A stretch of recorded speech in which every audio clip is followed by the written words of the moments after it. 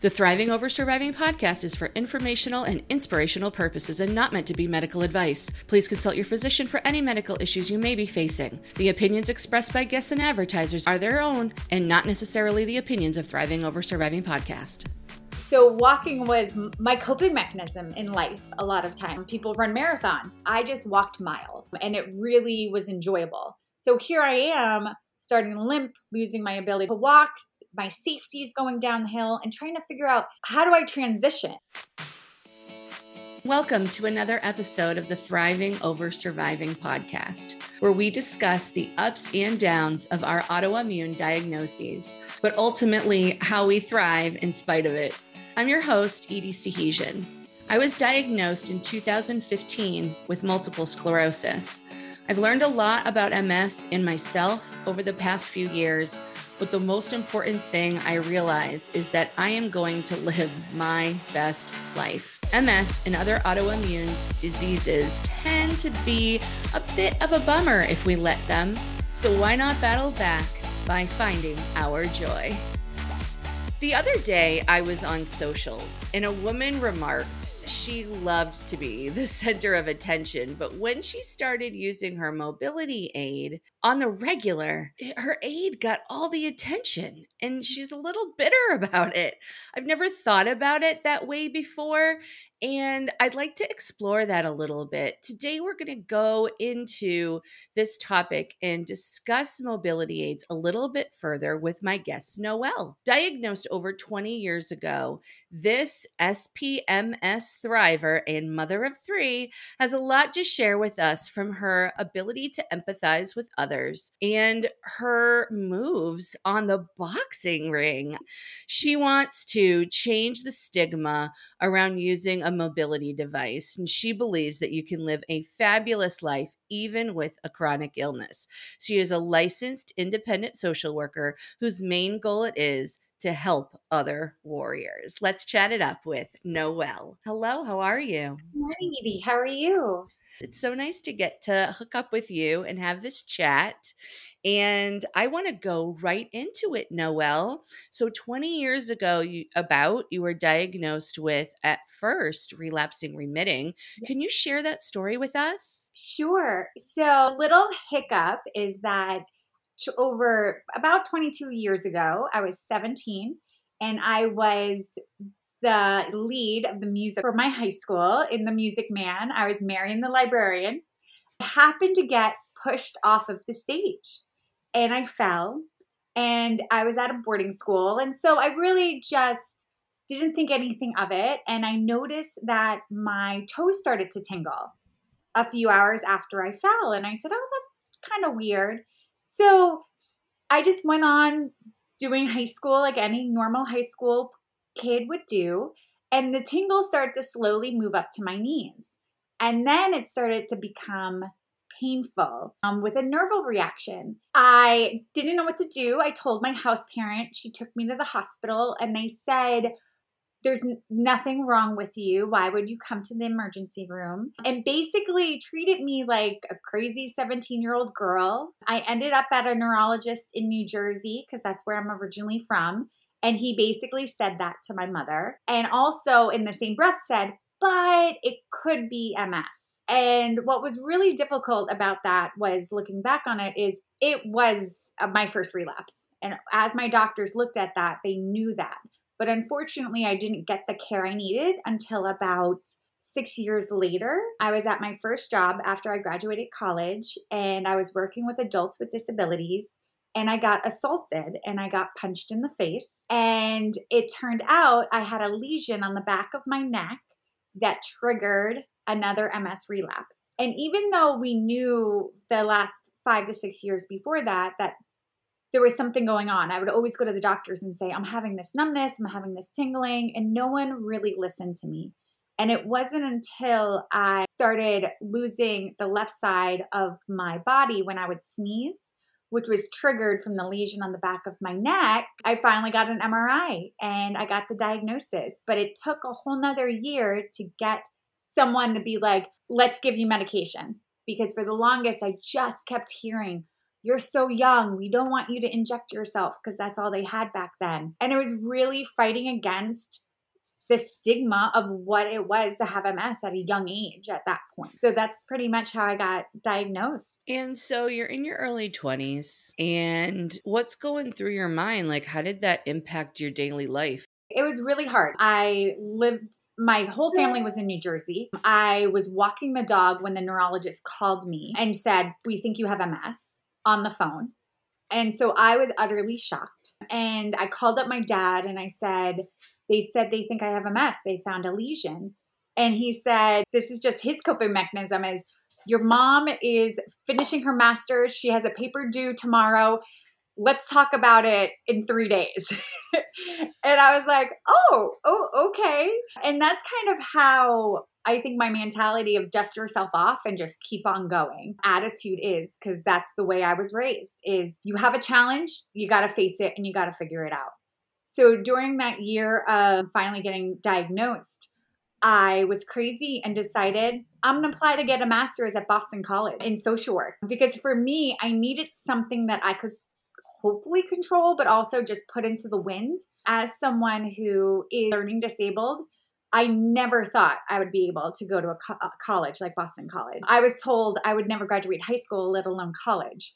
So when I got into BC, it was just a miracle. And I kind of focused on that during the whole diagnosis. And I knew that I needed something to focus on. And so what ended up happening was 3 weeks into Boston College, I have a massive relapse and had to learn to rewalk. But luckily, I just said, I'm not going to give up. I'm going to keep going to school. So I was there with my wheelchair. I was there with my walker.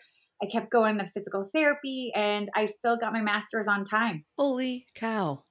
That's some perseverance there, right? And you must have been hyper focused on your goals in order to accomplish that and to keep working to get your physical body in the right place. Oh, definitely. And even so, I was in a 3-year program while that was happening. And my MS was completely uncontrolled during those 3 years. So I was relapsing every 6 to 8 weeks, was having new relapses. We discovered that I was allergic to all of the medication that they had out on the market for MS at that time. So I couldn't take anything. So the last straw was to try rituximab, so a chemotherapy every 6 months. And it worked. It turned out I was allergic. So they did a desensitization process to get me to be able to, but it put me in remission. And that was awesome. I don't know. I guess the support of my family and also the empathy that I gave myself, I just kind of rolled with it. And as you said, like, you deal with it with humor. That's kind of how I dealt with it. Like, the first time I ended up peeing myself walking from a college class to my car.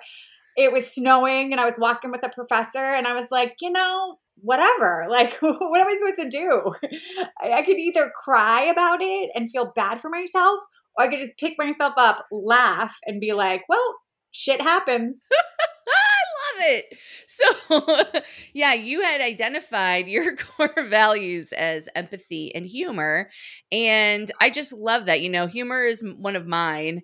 And it just helps to infuse that laughter, infuse that lightheartedness into everything that I do, because it just makes things more enjoyable. So, laughing at yourself when those kind of situations happen, I mean, it's therapeutic, it's coping, it's all of those things. We need to face the reality. And I guess that's where your other core value of empathy comes in.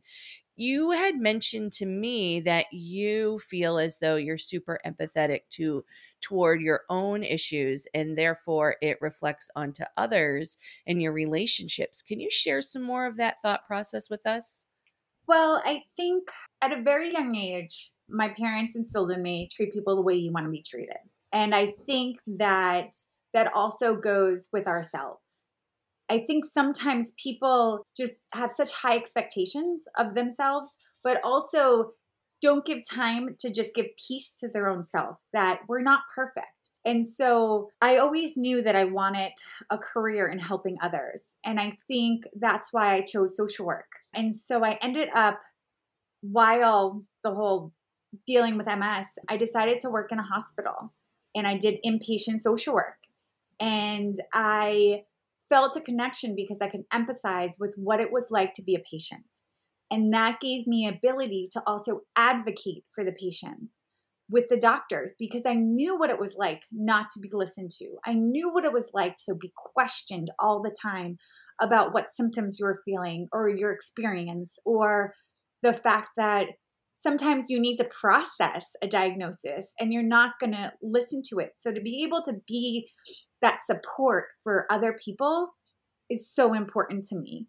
And I think that that just has just carried on into my life and my daily values, that everyone is dealing with something. You might not know what it is, and they might look perfect on the outside, but there's shit brewing behind them. You just don't know it, you know? And it's just being able to take a step back and say, okay, so the person was rude, but maybe there was a reason they'd be rude, you know? And I mean, in the moment, sometimes it's hard to think that way. Sometimes it's easier to get frustrated and get angry at someone. But sometimes you got to just take a deep breath and say, if I was in that situation, how would I want someone to treat me? And I think that that's the big question. It's Mhm. hard to think of people putting themselves in other people's shoes because they are having such difficulty dealing with their own stuff. And that's why I think I like meeting people and learning their stories and kind of just allowing to have a listening ear, because I think sometimes a lot of people don't have that in their lives, to have someone to connect with. So, my favorite thing is, one of the best things that I've gotten out of MS is meeting one of my best friends. Jess is my best friend in my ear. I met her on Instagram in 2020, and we just met a few weeks ago for the first time. And it was amazing because I think what is so great is to have another friend who has MS who can just be your sounding board. And she's someone that when I have stress, like out in the community, I come back and say, "Oh, this is what happened today." And she's able to listen to me and then tell me, "Well, this is how you can cope with it. And maybe this is what's going on with them." Or if I meet someone recently, I met someone that has MS and I just had a bit different point of view than them. Mhm. And it was hard for me to process, but to have someone else that was able to listen to me and kind of give me what that other person's point of view might be really allowed me to accept how I was feeling, but also to be more open to what they might be experiencing. Love that you met someone online that's such good friends with you now. That is such a great story and such a like an empowering thing, right? To seek out people that can provide that different perspective for you and then to become so close like that and have so much in common. That's a pretty cool thing. Oh, definitely. And I think it was just very random. I mean, there's no reason. She lives in Canada. We have totally different lives. There's no reason we should have ever met. And all it took was her responding to one Instagram post that I posted. And we just decided to do a Zoom call, and it's history. I don't think we go a day without a checking in or just a rocket, have an awesome day kind of message. And I think that when someone has values that you have, it really helps. But I also think when you have someone who gets an illness and understands what it's like to have a family and to raise children while having a chronic illness really helps also. And it was a friendship that I didn't realize I needed in my life, but I now can never go without it. What a fantastic way to start my day, hearing this wonderful story of friendship from you guys. And I think something that you said there was pretty poignant. Finding people that have those same values as you do, I think fills your bucket. I think gives you some, buddy to lean on.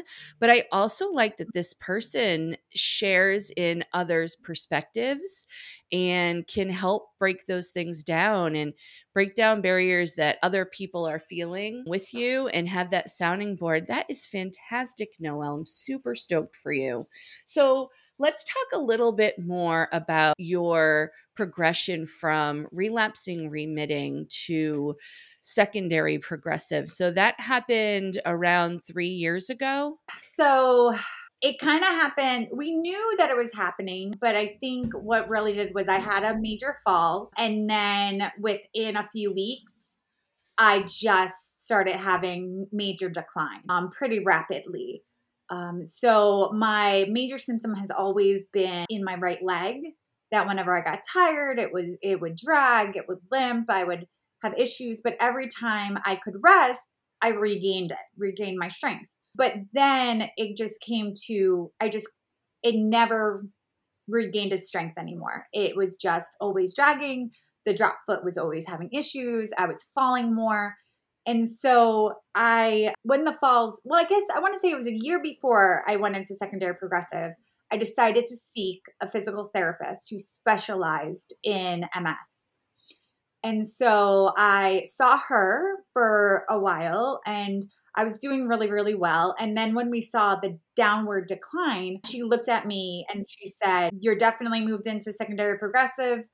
And the doctors confirmed it. And then we said, well, now we got to focus on safety and we have to focus on what's going to keep you safe around the house, out in the community. And I think for a while, I don't know, I guess I was nervous. I mean, here I am, like 37 years old and being told that I'm going to have to use a cane or a walker for safety.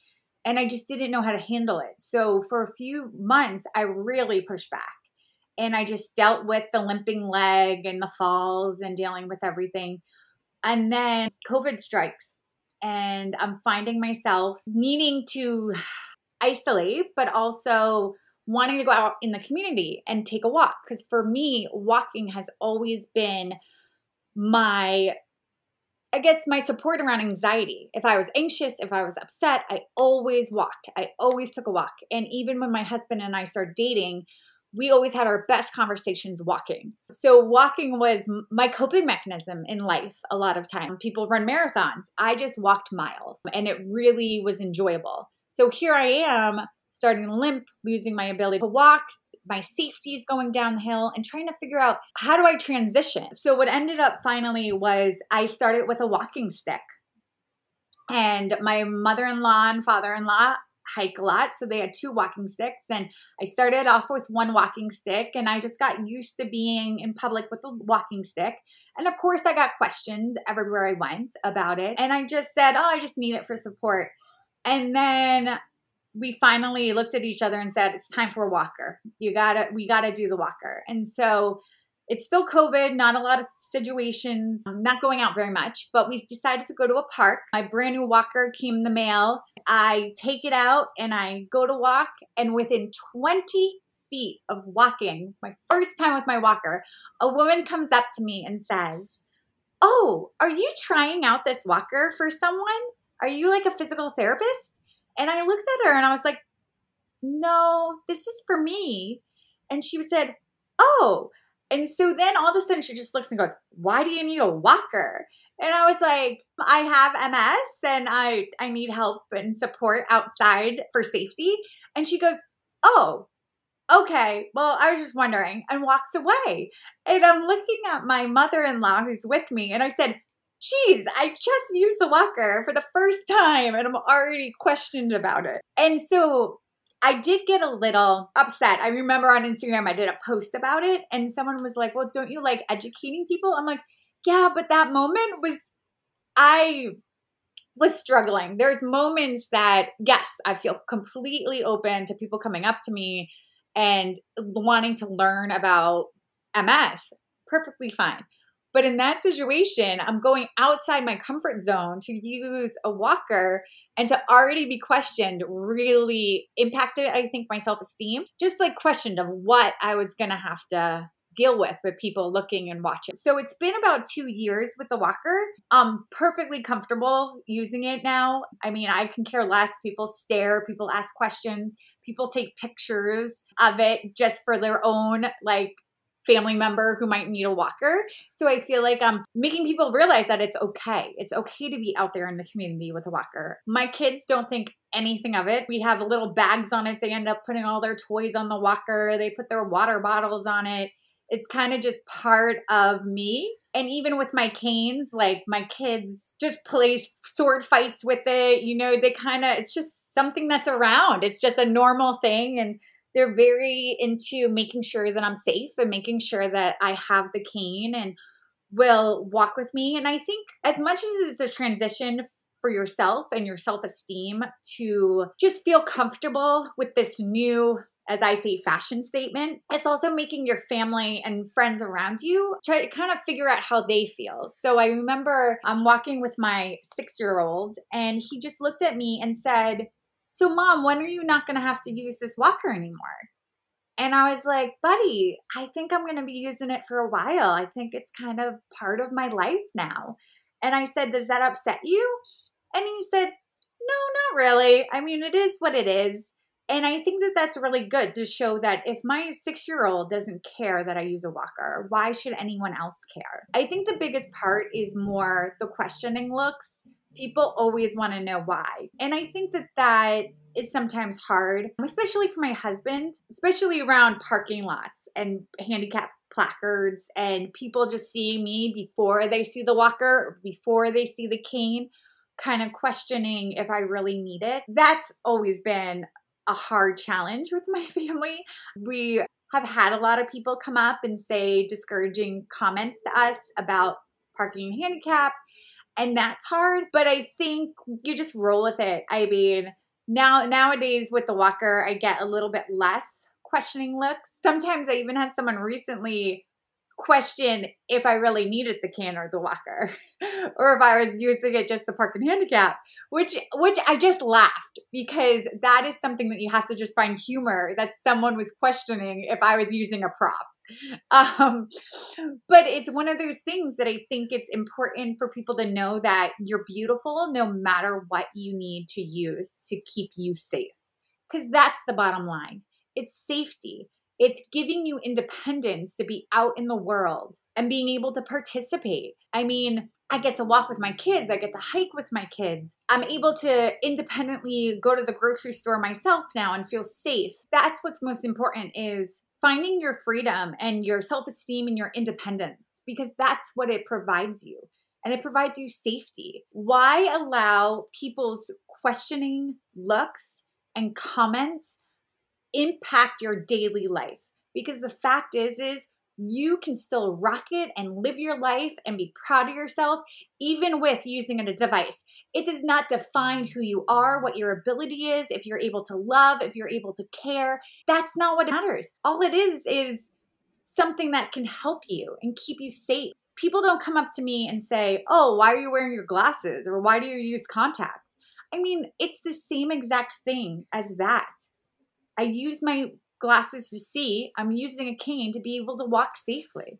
Okay, that's a mic drop right there. I think that in the grand scheme of the world, that's it. What you said, this does not define me. It allows me independence. And at the end of the day, that's just what we want. I'm a very independent person. I can hear it in you. Like, you didn't stop when you had to be in that wheelchair. You went back to school. And it's not allowing the societal issues and other people's stigmas and other people's evaluation drive the decisions you're making for you to allow for that independence. Noelle, you're pretty fabulous.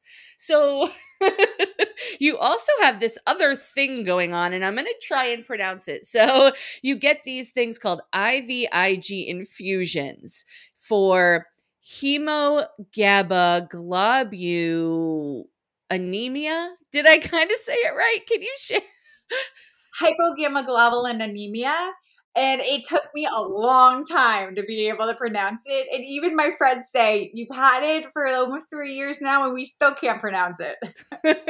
It's a "that's what she said" moment for me right there. So what is this thing? What are you dealing with? So what basically happened was I've had a lot of infections my whole life, and we couldn't figure out why I was having the infections. And so then after my third baby, I decided to breastfeed as long as I could, as long as my MS was pretty much under control. And then when I stopped breastfeeding, my MS doctor said, come to me and we'll start you on Ocrevus. The way she starts every patient on Ocrevus is to do blood work to make sure that your immune system is functioning well enough to take it, because it does suppress your immune system. So she took my blood work, she tested it, she called me, she goes, we're a little concerned. Your immune system is on the low side. So let's vaccinate you for pneumonia and meningitis. And I said, okay. And she goes, and we'll draw your titers 2 weeks later. No big deal. I've seen this. It's fine.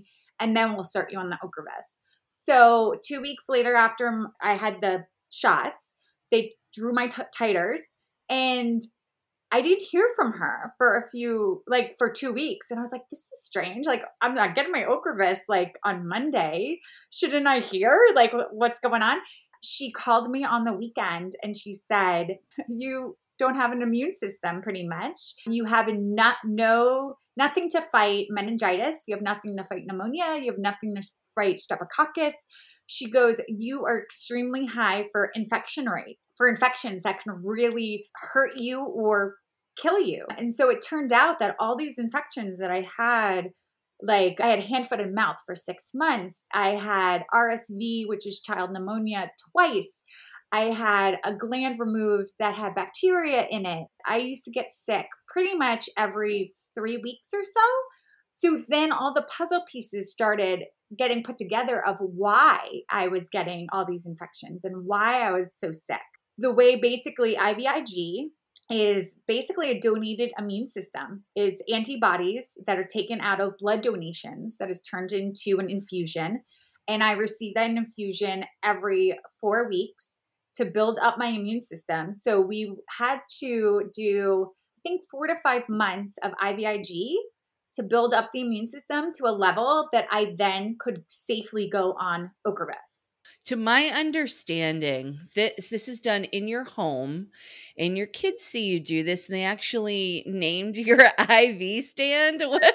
They did. They keep changing the name. I feel like every time I have the infusion, they change the name. But I also have a pump, and one day it might be Betty, one day it might be Rocky. They kind of change it. But it's just part of our lives now. I was supposed to have my infusion after this, and I didn't have a nurse. So they called me up last night and was like, can we come over right now and infuse you? It gets a little crazy, and I just look at my kids and say, oh, the nurse is coming. I have to do my medicine. And it's just part of their lives and my lives. They really started, I don't want to say hide it from them. They knew I had it, but when I used to always make sure I had my infusion while they were at school, because I still wanted to be mom. And even though I know that it takes me some time to recover from the infusions, I still wanted them to see me as me and not as mom who's sick in a chair on an IV. But when COVID struck, there was nothing I could do. They were around me 24 hours a day, so they got to see the infusion. And it was interesting to experience. I think that's when we started normalizing the experience and encouraging them to name my IV pulse, to name my pump, to talk about it, to become friends with my nurse. My little daughter would be like, oh, I grew out of my clothes. Can I give it to Carrie's daughter? So it became just a part of my everyday life. And I think what's also great is to have a nurse or to have someone who's willing to talk and work with your children. She would call it my superpower, my superpower drug, almost like Superwoman. And I need to get my infusion to get my superpowers. And the kids love that. And I think that they're really comfortable. Ferris will sit there and be like, oh, how does the IV go in? Can you show me this? Can you show me that? Oh, the blood pressure cuff. Oh, can I try it? And I think as long as you normalize these situations for children, they can accept it and they won't be afraid of it. I do have my middle son is a little more anxious and nervous, which we understand and we accept that, but we do keep a safe, open place for him to be able to talk about it. It was a little harder when COVID struck because of how even more at risk I was. So we did move to Cape Cod, couldn't be in Boston. We were very, very isolated for a little bit longer than the average person. And even when life started coming back, my doctor still had me isolated till last May of 2020. I was pretty much still quarantining. But my kids, they were awesome. They rocked it. They rolled with it. My 6-year-old would go up to people and be like, hey, you need to put your mask on. You need to keep my mom safe. And I kind of loved that. I loved that he felt comfortable to advocate for me. And I see that in a regular basis. When we did start going out in the community with my walker and even in masks, a woman one time at a museum, my oldest, overheard her make a comment of why they were letting us skip the line. And my son turned around when he heard the comment and said, because my mom has MS and can't stand in a line like this because of her legs, and just turned right back around and kept walking. And we overheard the woman go, oh, okay. And I think that that's what's really important, is to also give your children a voice and to talk about it with them and to make them feel very comfortable. And even their friends. I mean, when their friends ask a question, they're like, oh, my mom has issues walking. And they're like, oh, okay, no problem. I think what also helps is that I'm pretty fearless. So when we're out in the community or on our boat, I'm like, oh, you want me to jump off the boat? Sure, I'll jump off the boat. Oh, you want to go rafting? Whatever. Like, just heave me onto the raft. It doesn't have to be pretty, like it might take a struggle getting me off the raft, but I do it. And I show them that I still am willing to live life and try things. This weekend, we're going skiing for the last ski weekend. And unfortunately, I probably won't be able to ski, but our friends arranged that the ski mountain rescue team is going to bring me down in their little bobsled so that I could still be on the mountain with the kids skiing. And I think it's going outside the box and being able to say to them, oh, next year, let's go to a mountain that I might be able to ski and learn how to do some disabled skiing. And they like that. They like that I'm always willing to at least try. Absolutely. And I think that this is a testament to, your understanding of what empathy is, and your kids are having those same types of feelings when they are approaching others about your situation. But I can think that they're going to have those feelings about other people as well, having been through this with you and seeing how you deal with things. So the perseverance there is incredible. To model that for your kids is, I mean, I don't want to say it's a blessing, but it kind of is, that they're having that experience with you firsthand. And the way that you're approaching all of it is in this such healthy, open manner. It must bring your family together. You guys must be very tight. We are. And I think we're very open with talking about fears and talking about anxiety and talking about situations. And so I'm going to tell an embarrassing story about myself. So with MS, of course, sometimes you have bladder issues, and that's something I've struggled with for years. And so I will never forget the time my 2-year-old was being potty trained and my 4-year-old was talking to him, and my 2-year-old was upset that he had an accident because he really didn't want to have an accident. He really wanted to just wear big boy underwear. And my 4-year-old looked at him and said, Seamus, don't worry about it. Mom pees herself all the time. It's just part of life. And I love that story because I think it just shows that they can just be so empathetic to each other, and also just be like, you got this. Like, it's okay that you had an accident. You're fine. You're going to get potty trained. Like, don't worry about it. This happens. This does happen. And so, along with all these things that you already do, especially with your mental mindset stuff, I understand that you've taken up boxing as well. Can you share with us a little bit about this? Sure. So I started to lose the ability to kind of use my arm and my hand. It was getting more difficult to use my dominant hand. And I was like, I got to do something. What can I do to kind of get stronger and to push back? And so I knew of a local nonprofit called Punch for Parkinson's. And the founding guy, Ryan, his daughter goes to the same school as my children. And I just saw him in the parking lot and said, I'm going to ask if I can join his boxing program for Parkinson's patients and just go for it. So I walked up to him and just said, hey, Ryan, have you ever had an MS patient try your program before? And he said, no, let me talk to my guy and see if he feels comfortable. And so that's where it all started. Was I started working one-on-one doing boxing, and it's been awesome. It really has taught me that you can get stronger even with secondary progressive. You can build muscle, you can work on your balance, you can figure out how to weight lift and feel comfortable. I do boxing twice a week, and it has really helped with my mental and my physical and feeling confident, which I think is really awesome. I'm doing things that I never thought I could do. When I start deadlifting, I'm like, me? Deadlifting? I can deadlift? And to hear him say, oh my God, Noelle, you have such a strong core. You have such strong legs. I'm like, I'm losing the ability to walk. I have strong legs. Like, it just boggles my mind. And of course, it is situated in a way that it is safe for me. Everything is done in a safety mode, and it's great to have someone who's willing to work with you, who doesn't know about MS but wants to learn about MS and basically sees you as who you are and not what your chronic illness is and not the challenges you have. Just will work and help you grow as a person and realize that you can get stronger.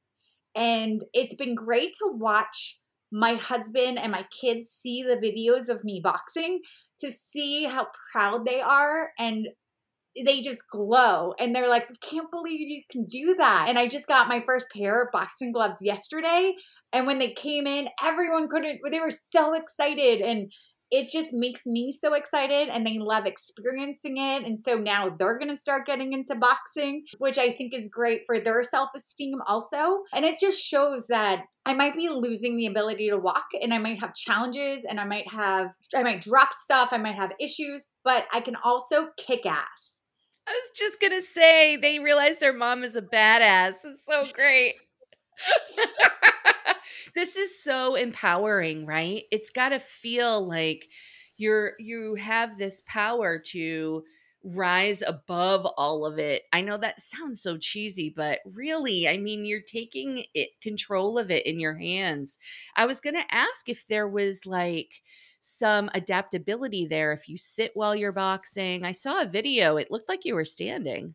Yeah, so I stand and he puts a soft box behind me. You can't really see it in the videos, but because of the way my foot turns out because of spasticity, we have it that we can safely have me fall. So we do really adapt. And so as he says, he feels really bad, but he's in my personal space a lot.